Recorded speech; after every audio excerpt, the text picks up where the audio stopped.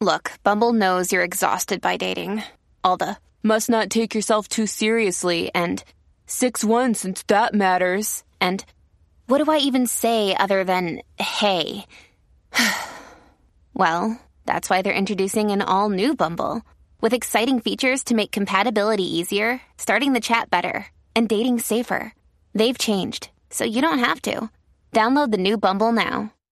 Hey, what do you want to da-da-da? I don't know. What do y'all think we should da-da-da? Well, what did we da yesterday? Yesterday. All the dolls feel like the same doll these days. I know. Like, is today Monday or Tuesday? Today is Thursday. Oh, no, I forgot to call my mom on her birthday. Oh, no. No! These days, nothing is normal and everything is weird. But you could still save big when you switch to Progressive. That won't change. Not today or any day. Quote today at Progressive.com. Progressive Casualty Insurance Company and Affiliates. What is going on, everybody? Welcome to another episode of Ghost of the Night, a hauntings and paranormal podcast. I'm Phil Sams. Thank you so much for taking time to check out this podcast. If you're new, welcome. And if you've been listening for a while now, thank you for coming back. I hope you enjoy the podcast. Be sure to let me know what you think, and you can do that on Twitter at @night_ghost. Now, today we have a special episode. We are going to cover Lorraine Warren since she recently passed, and I want to kind of go over her career with her and her husband, Ed Warren, because they are definitely well known in and out of the paranormal community. Everybody's heard of the Amityville Horror, which was one of their cases that put them on the map, and also the Conjuring movies, and with naturally the Annabelle doll. And if you watch Ghost Hunters, you know all about the Warrens. They are synonymous with the paranormal. But there is a flip side to this story. So the question is, were the Warrens the most infamous paranormal investigating duo ever? Or were they a little sketchy and maybe had a little touch of a con artist in them? That's what we're going to kind of tackle on this episode of Ghost of the Night. Let's go ahead and get started. Ghost in the Night with Phil Sams.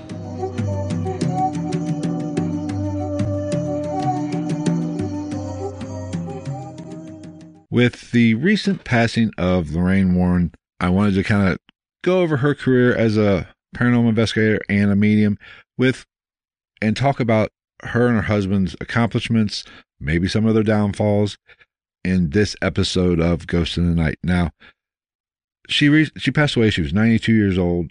She's well known. Everybody has heard of Lorraine Warren because they reached popularity with a lot of cases that everybody's heard of. Everybody's heard of the Amityville Horror case and probably seen the many movies, especially with, it's been redone with Ryan Reynolds.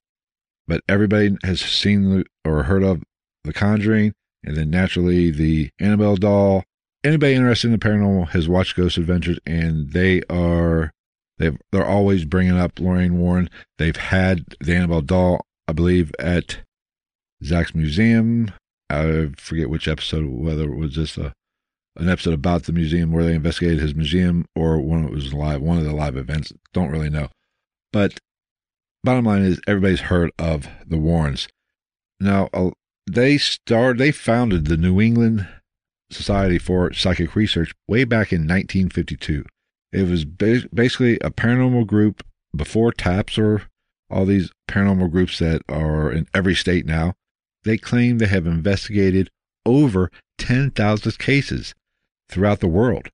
And naturally, some of them being the most popular, or especially Amityville Horror, which I'm going to get to. I want to talk about that one because that's the one I want to spend most of my time talking about because that is, I think, the most interesting case. But there's definitely another side to the story that I'm also going to cover. And there's a lot of people that think maybe they were full of shit a little bit and they blew up their evidence, or sometimes lack thereof evidence, and just were in this to make money. So that is what I'm going to talk about. But let's go ahead and start by covering a few of their stories, and then we'll kind of get into the criticism of the Warrens. Now, before I get into the stories, Lorraine Warren was said to be a medium. She could communicate with the dead or spirits, and Ed Warren was a demonologist. Now, I don't know if Ed actually studied with the church to become a demonologist. I'm pretty sure he didn't take online courses like people do today to be a demonologist, since the internet wasn't around back in the 50s or 60s. So I don't know exactly how he got the title demonologist, and honestly, I don't really care. But the one thing about the Warrens that I will say, they never met a demon they didn't like. They believed that everything was a demon, and that they've stated this. Really, every interaction a paranormal investigator has had on a location, they just wasn't interacting with Aunt Betty. Aunt Betty wasn't there. It was always a demon trying to be tricky and pretend to be previously human in their life, but it always is a demon. Everything's a demon. That is where I kind of separate myself from the Warrens, and that's, in my eyes, they lose a little bit of credibility. I think demons are completely over pushed in today's society, and it started with them. Now, it's not a knock on them, but that's what they believe, and I do not believe the same. So not everything is a demon. They thought it was. Just like the Annabelle case. Now, the Annabelle case basically was a Raggedy Ann doll. It was not the scary little thing you see or creepy looking doll you see in the movies. It was actually a Raggedy Ann doll, which isn't creepy at all. Two roommates claimed their Raggedy Ann doll was possessed by a person that was previously known in their life as Annabelle Higgins. Basically, they took the doll and they put it on display at their family's occult museum. Now, the funny thing is, they could not prove or disprove that this doll was truly possessed or haunted with the spirit of Annabelle Higgins. And there's not really a lot of evidence to support that. Everything's based on what the Warrens say. They have stated that you can't mock this doll. If you mock the doll, it will kill you. Apparently there's a story that's out there that they tell that a young man was on a date at the museum with his girlfriend, and he mocked the doll. They left. They died in a motorcycle accident. There's no evidence to support that, to support it either way. It's a motorcycle. They're dangerous. People die on them all the time.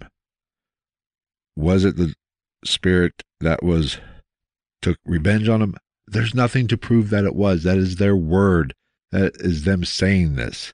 It could have been just coincidence. It doesn't mean that doll is haunted or possessed and will attack you. Now, in that episode I spoke of earlier with Ghost Adventures, where they brought the doll in its case and they weren't allowed to touch it, they couldn't open it up, or he was the only one who could handle it. I mean, wow. I mean, that is shit.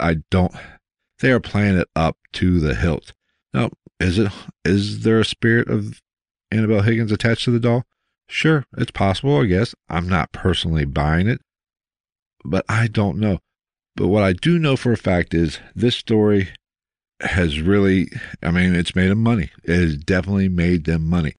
So when you start putting money into a scenario, it changes things, and you have to kind of look at the situation a little differently. When money's involved, people get greedy and it becomes about the money. Is that the case with the Annabelle doll? Possibly, because of the lack of true evidence, and nobody can get to it except for the museum. They don't just loan it out to anybody to actually do some actual investigating tests to it. So we have to take their word for it, the family's word for it, or the Ghost Adventures crew's word for it. So I'm not putting a lot of stock in it. They've made millions on this with, the movie and the books.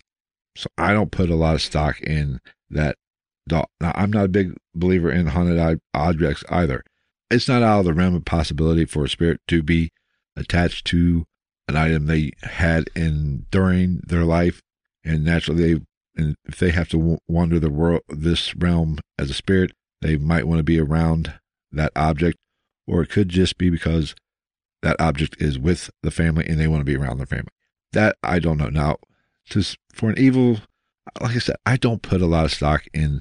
I think the demon and evil presence are overblown so much in today's society that it just really pushes things a little too far.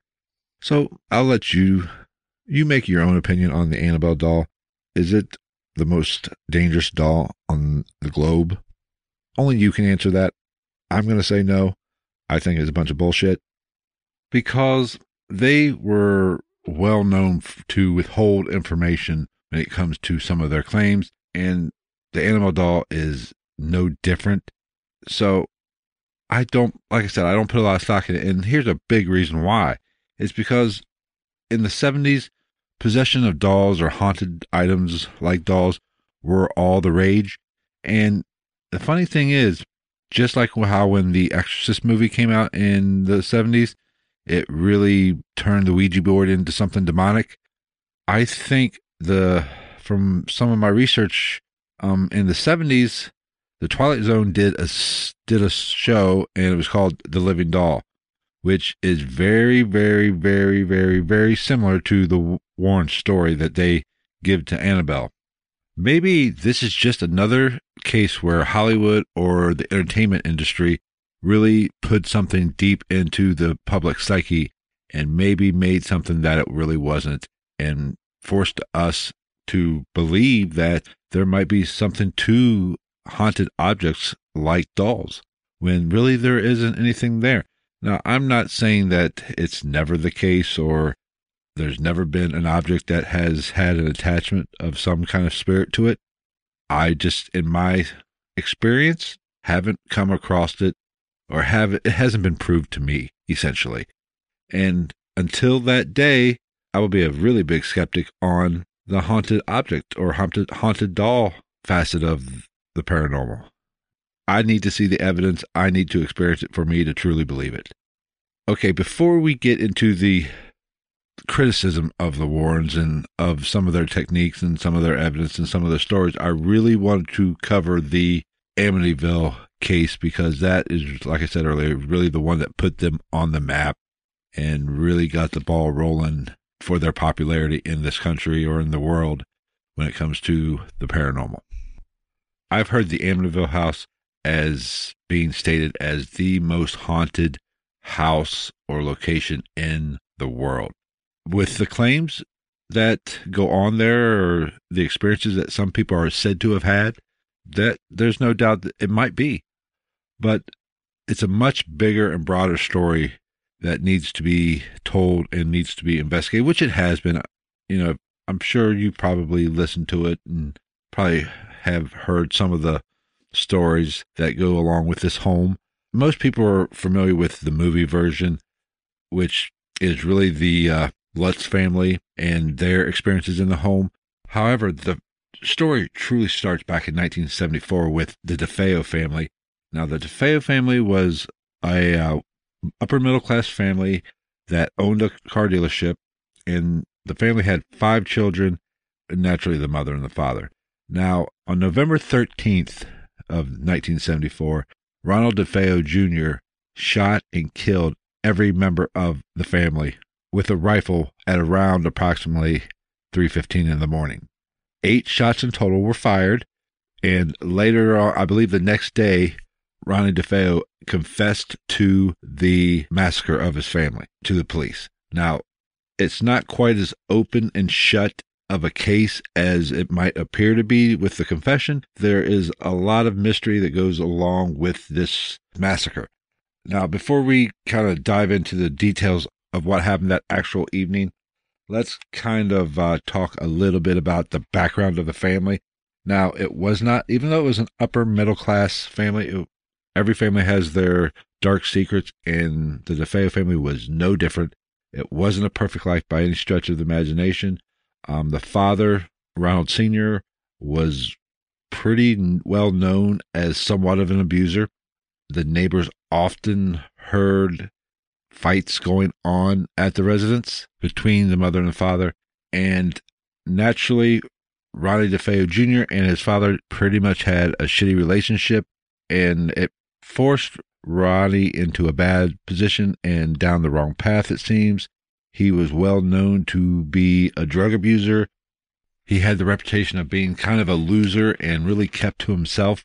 However, when he did tend to interact with people, it generally was in the form of being a troublemaker, and he got in a lot of fights, and he really wasn't thought that well of in the community. The neighbors on the street that he lived weren't fond of him. They really had looked at him in a negative light.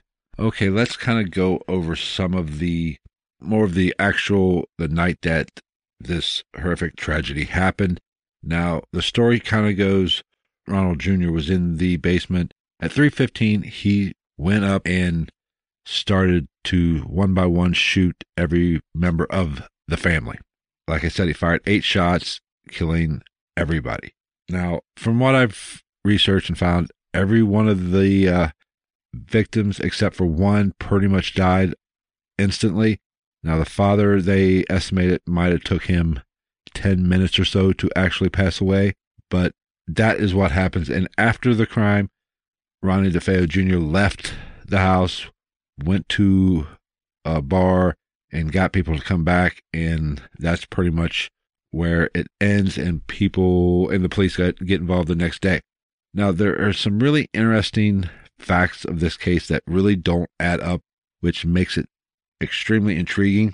Now, from what I've read and researched, it seems like he went through that house and cleared that house in record speed. It took him about 60 seconds to execute everybody in that household, go room to room and kill everybody. Now, naturally, the mother and father, I don't remember exact order in which he slaughtered them. Naturally, the mother and father were in one room. He had his 2 younger brothers in one room, and then the 2 sisters, I believe they were in separate rooms.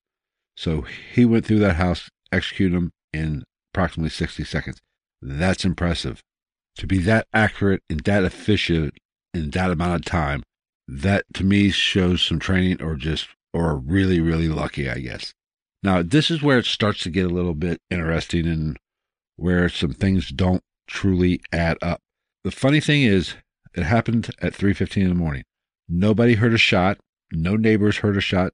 And it wasn't like they were on a farm where people were living miles away. There was neighbors. Nobody heard a shot. He fired 8 shots from a rifle, and nobody heard any shots. And it is common knowledge that the neighbors could actually hear him fighting at times. And it's in the reports that a neighbor woke up hearing the family dog bark around 3:15. So they heard the dog bark. They could hear him fighting at other times, but nobody heard the shot, or the shots didn't wake anybody up.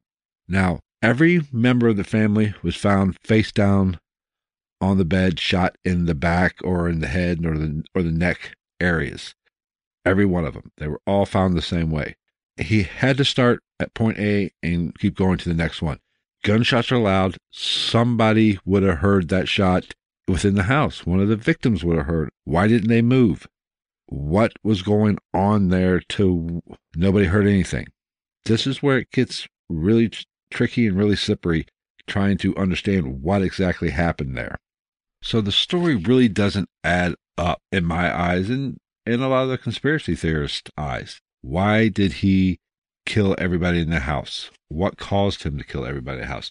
Yes, we know he had a shitty relationship with his father, but from what I've read, he adored his mother. His older sister, Dawn, they had a special relationship, and he didn't really seem to have any beefs with anybody in the family other than his father. So why did he slaughter everybody in the house? Nobody heard anything. They were all found in the same position, and most of them didn't move. I believe the father, he was shot twice, and he did show some signs of movement. But everybody else was found in the same spot, and it appears that they did not move. Now, it gets even more interesting. The oldest sister, Dawn, there are reports of her having gunpowder residue on her hands, like she had fired a weapon. There are some people that believe maybe she assisted with it and then he killed her, or maybe it was a murder-suicide kind of thing. They would kill everybody and then he'd kill her, and then he'd kill himself, and he just chickened out. I don't know. Or there is some people that actually think that maybe they had a plan to kill the father and she just went crazy and killed everybody else. And then when he saw what she did, he turned the gun on her and shot and killed her. This is something we'll never truly know, but it definitely is interesting. And a lot of the facts don't add up as they've been reported or as the police reports say. Now, if we take a deeper look at the DeFeo family, they had mob connections. The mother, Louise, her father was a known member of the Gambino crime family out of New York. And Ronnie's uncle, on his father's side, was connected or a made man with the Genovese family. So they had mob connections. And we know in that time frame, mob hits were rampant. It would not surprise me one bit if it was a mob hit. But the police did rule out the mob involvement into the killings fairly early, and they just moved right to Ronnie DeFeo Jr. And then naturally with his confession, it pretty much ended it right there. But there was members of the family that showed up that, like, I believe the uncle showed up and some other people showed up the next day, went in while the police were there. And I believe the uncle even made a phone call from the phone line, and the detective was smart enough and sneaky enough, I guess, to actually see what number he called, and it was a member of the Genovese crime family. So was it a mob hit? Could there have been more than one shooter? That is very plausible with the mere fact of the time that that house was cleared. Now, it appears that, according to the coroner's report, everybody was killed with the same gun. That was a rifle. Now, we all know the mob, how they operated back in that day. It seems like they had a lot of people on the payroll. Maybe the coroner was on the payroll. They had their confession from Junior there, and if it was a mob hit, maybe they just set him up as the patsy and told him, basically, you better take the fall for this or we're going to kill you. And then they paid off, or they had the coroner on the payroll, and he said it all came from one gun, and boom, DeFeo Jr. goes to the big house. That's plausible and not out of the realm of possibility in my mind. You can't rule the mob out completely just for the mere fact that shit happened all the time, especially in that time frame. That was rampant in the New York and New Jersey area. That's interesting. It makes it definite possibility, and it does answer some of the questions. Now, naturally, once he confessed to the crime, he pretty much, lawyered up, got an attorney, and we went with the something made me do it. And this is where maybe the supernatural kind of starts rearing its ugly head a little bit, because naturally he confessed he's going to shoot for the insanity plea, and he basically said that something made him do it. Some figure or some dark lady in a black hood handed him the gun and told him to kill his family. That's not surprising. That happens all the freaking time when somebody's pushing for the insanity plea. But that is where the actual supernatural starts to come in. Let's move into the next residence of the house. George Lutz buys this house, naturally gets a good deal on it, a year later in December of 75. They moved into the Amityville house, and immediately they start getting a little activity. The wife, Kathy, starts feeling like maybe she's being touched or something's brushing against her hand. Now, reports kind of vary on whether they knew. I'm 100% sure that George Lutz knew about the massacre that happened in the house. It was only a year beforehand, and that was big news. It was all over the news. Everybody knew about it in the area. So I am positive George Lutz knew about it, because he had to know it was a really nice house, and he got a hell of a deal on it. Now, naturally, I'm assuming that his wife knew. Whether they told the stepchildren or not, I don't know, but I bet my last dollar that George and his wife knew about the murders that happened in the house. And they even had the house blessed before they moved in by a priest. And it is said that the priest actually heard something tell him to get out, and he told them basically don't go into the room where the two boys were shot. I think it was the two boys, because one of the boys was in a wheelchair. He had something wrong with him, and he needed help walking around, and so he was in a wheelchair. But that seemed to be the center point for the paranormal activity or the negative energy in that house, according to the priest that went in and blessed the house. So they kind of used that room as the playroom, I guess. Nobody stayed in that room. But naturally, as they stayed there night after night, more things started to happen. George started to wake up every night at 3:15 in the morning. They only lived in the house for 28 days. According to their reports and their story, the activity started to ramp up a little bit the longer they were there, and I couldn't really find out, or I didn't see or hear what actually was the catalyst for them to just pick up and leave on day 28 early in the morning. But something caused them to leave and abandon everything. So that is interesting that they only made it 28 days. Now, according to the story, in that 28 days, naturally, like I said, he was waking up early. They were having some issues with flies that would seem to be coming back to life. Now, it was cooler. It was December that year, so it was wintertime, so the flies shouldn't have been around. They shouldn't be dead. But you need to remember that and I saw a documentary where they really talked about this. The bodies were there. They pretty much didn't really even clean out the house that much. Some of the DeFeo furniture was still there. It sat there for a year, so the larvae probably were there in the walls, and George was having issues about not being able to stay warm. He was always cold, so they were cranking up the heat. Now, with that heat cranked up, maybe it brought those larvae to hatch, and there you have the flies. So whether or not the flies were because of the supernatural, or just because they had the house nice and toasty and it sprung them to life or made them hatch, I don't know. But George's attitude seemed to change. He seemed to be getting a little darker. They are said to have heard screams and footsteps. The youngest daughter was said to have seen or have kind of like an imaginary friend and see something with red eyes sitting on the windowsill. But like I said, they only stayed for 20 days, and they fled the house on January 14th of 1976. Now, when they left, this is where the Lutz story kind of takes a little bit of a turn, and I start getting some questions about their story. Now, let me say this, and this is where the Warrens start to get involved here in the future. But if I remember correctly, the Lutz families did pass polygraph tests. I'll just throw that out there. Whether or not that is a valid form of understanding if somebody's telling the truth or not, you can have it either way. I don't know, but I do know they passed polygraph tests.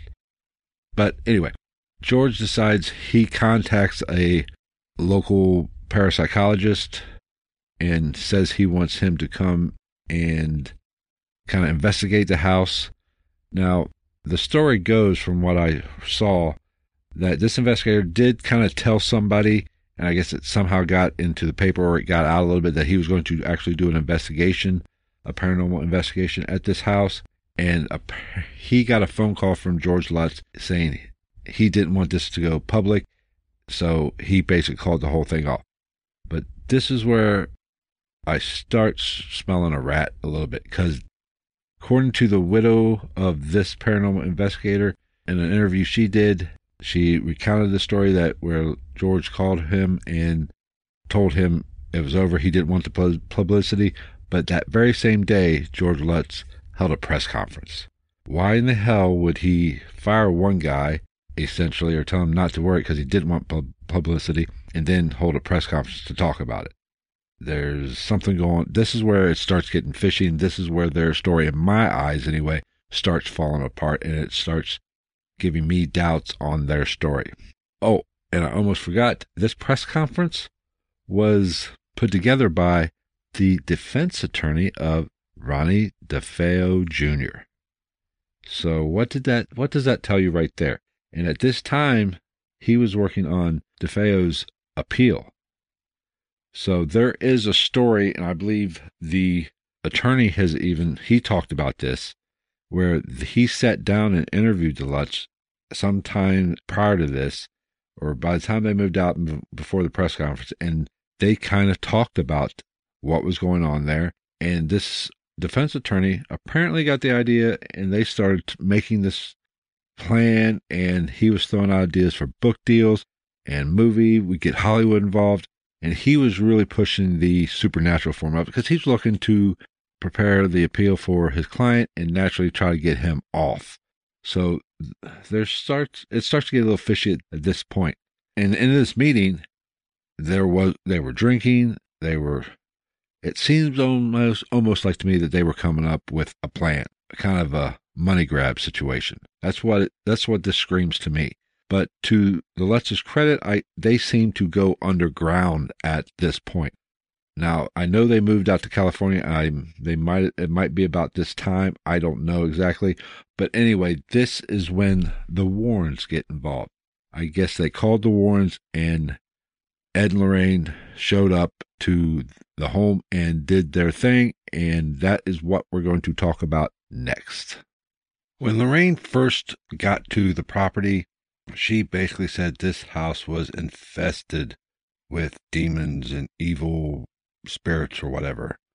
That is her first impression of the place, but that's kind of what she does. And this is one thing that I am critical about the Warrens about. They believe everything is a demon. They have even stated that their ghosts or regular spirits aren't real. Every spirit that investigators interact with or any evidence they catch of a spirit is all demonic or evil. Or it's a demon just pretending to be a normal spirit or whatever. That is their philosophy, and that is what they go by. Now, in March of 1976, a television station arranged for an investigation with the Warrens and some other psychics and some parapsychologists. So they went in there, did their investigation. Naturally, they did some seances, tried to contact the spirits, or demons, I should say, since the Warrens were involved. And then they did a proper investigation for the time. They set up cameras, and it said that people that were at this location on this evening really started to act differently or started to act out of character. People were having chest pains, and there was, just a general feeling of heaviness in the air at this house on that evening. Now, this is where I have an issue with psychics at times, because one of the psychics that was there was quoted as saying that she felt when she walked in there, she, did her thing, did her reading, was getting all this information coming to her. And here's what she said in her own words. She felt someone in the location. This person was a teenager who had done something horrific that changed his or her life. No freaking shit. This was March of 76. So we were just a little bit, a year and a half, 18 months, 2 years, something like that, removed from a horrific crime scene, family slaughtered by one of the sons. Really? You picked up on that? Or did you pick up on it from the newscast when it happened? You're going to have to do, if you're a psychic, you got to do better than that. That's complete and total horseshit. I'm sorry. That is what gives psychics a bad name. You even stated this in a documentary. I mean, really? You know it happened. Everybody knew the house. It was front page news. And you had the audacity to use that as a psychic evidence that you were making contact or you were feeling that. I would hope you would feel that because you knew it freaking happened. That right there throws a kink in that whole investigation. When you have somebody who says that and actually states it years later in a documentary, you're full of shit. And I seriously doubt your psychic ability at this point. But there is one piece of evidence that came from this investigation, and it's a very popular, if you've followed the case, you've seen the picture. They had a camera set up to take pictures every couple seconds or whatever, and it was in the hallway looking over the railing of the stairs into you could see 2-bedroom doors. And there was 3 or 4 pictures that they showed, and in one of the pictures, there appeared to be a young boy or somebody low to the ground, which we are assuming is a boy. You could make out his head, and it's good. I give him credit. That is probably one of the best piece of still photography of supposed paranormal evidence that I've seen, if it's legitimate. Now, here's where the problem I have. You had multiple people there. And this picture is so good. You can make out details. It could just be a person screwing with us, kind of got down on their knees. And that is the room where the two younger boys were shot. But it could have been somebody just screwing with us, somebody that was there just kind of scrunched down and said cheese to the camera. Now, what's somewhat interesting is, the eyes are a little weird, but, there was a flash there, so it could have just, made the eyes kind of appear to glow a little bit. So, if it is if they can definitely prove one without a shadow of a doubt that there was no fakery in that, or it wasn't somebody just screwing around, then that's a really good piece of evidence. But I wasn't there, so I can't say it is 100%. It might be, but probably not. That is the problem when you have a big group doing an investigation. They had all these psychics, several psychics, some parapsychologists, the Warrens, and the TV station there. It was a shit ton full of people. And accounting for all of them, you just can't do it. The fewer the people are at the investigation, the better off you are. There's less chance for any kind of fuckery going on. So, is the Amityville Horror House the most haunted house in the world? With what I've seen and what I've learned through doing a little research on it, and from my experience, I'm going to have to say no. And here's why. Naturally, the Warrens are there. It was a demon. They never met a demon they didn't like. Now, some other psychics or people with gifts have been there, and they came up with something different. Naturally, they went the old natural Indian burial ground routine. So how could two people have such different stories, essentially, or different interpretations of the activity or what is supposedly there? And if that person was right, if the land was haunted or cursed, why aren't any of the neighbors speaking up and kind of validating the story? And from what I've seen, the people who live in the house who took over the house after the Lutzes, pretty much the activity stopped. There's nothing there. So was this just a money grab or a way to kind of get 15 minutes of fame from the Lutzes? Honestly, if I had to bet my life on it, I'd say this was the biggest bunch of bullshit I've ever seen. And it just grew, and they made good money on it. The Warrens made good money on it. The Lutzes made, pretty good money on it. So it was just a money grab. If I had to bet my life on it, that's what I would say. I'm not really buying it right now. I'm not saying there couldn't be anything there, but to the extent of what has been claimed, I'm calling bullshit. Now, let's talk about the credibility of the Warrens in general. Now, this was the one that I feel put them on the map. And if you base your, this, I don't think is that credible. There were other investigations that they've done that, are more popular, like the ones that inspired the Conjuring movie series. Some of them haven't even been debunked, or people have questioned them a little bit. There's an author who wrote one of their books, who was a ghostwriter for one of their books, and he basically said in an interview that Ed came to him and basically, I think it was the Sadecki family story that he wrote the book on, and naturally he interviewed the family and everything, and that was a weird story in itself, and maybe we'll cover that one at a later date. But he interviewed the family, and he said they couldn't keep the story straight, and he didn't know what to do with it. So when he approached the Warrens with the problem of how am I going to write this freaking book when I don't really buy the story, they can't keep it straight. They basically just said, make it work. Right there, that blows your credibility. Like I tell my kids, lying's not the problem. You can lie and get away with it, but you lie and don't get away with it, that throws into question everything you've ever said. That throws reasonable doubt on even if you're telling the truth, and if you've lied and got caught, then guess what? Even when you're telling the truth, people are going to doubt you. The same thing goes with this paranormal evidence shit. You push an agenda one way, and you just say, basically, throw the shit on the wall and see if it sticks. That throws into your credibility. Now, I'm not saying every case that the Warrens ever worked on was complete bullshit and they just made it all up, or they over exaggerated the evidence to make a profit. But there is that little doubt, should be that little doubt in your mind that maybe that might be the case. And there have been plenty of skeptics kind of critique and call into question their investigation skills and style and their evidence. A lot of their photography has been questioned and debunked. And a lot of people, or a lot of skeptics of the Warrens, feel that they walked into their investigation with a predetermined conclusion of what they were going to find. It's always a demon. Maybe their objectivity was a little lacking in their investigation style. Am I going to sit here and say they're a complete and total fraud? No, I'm not going to do that. I mean, I'm sure they did come across some great paranormal activity throughout the course of their careers. However, I do feel they might have blew up their findings and their evidence and portrayed it a little bit more than what it really truly was. Now, if they did it for a profit, great.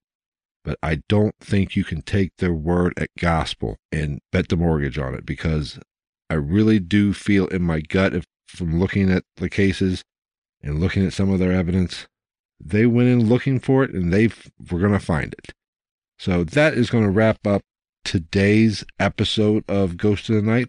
Thank you so much for taking the time to listen to this podcast. Hope you enjoyed it. If you liked it, be sure to like and subscribe. However you take this podcast in, whether iTunes, Stitcher, Spotify, TuneIn, Google Play. We are even on iHeartRadio as well. If you check the video form of the podcast out, be sure to like and subscribe to the channel. Thank you once again for reaching out, leaving a review, and also sending me emails of what you like about the show. And I've gotten a few topic ideas. I appreciate all of the input, but we will be back next week, and we are going to talk about the Akashic Records in next week's episode, so you're definitely going to want to check that out. I will have a guest on if everything goes right for that episode. So we will see you next Thursday, and take care, everybody.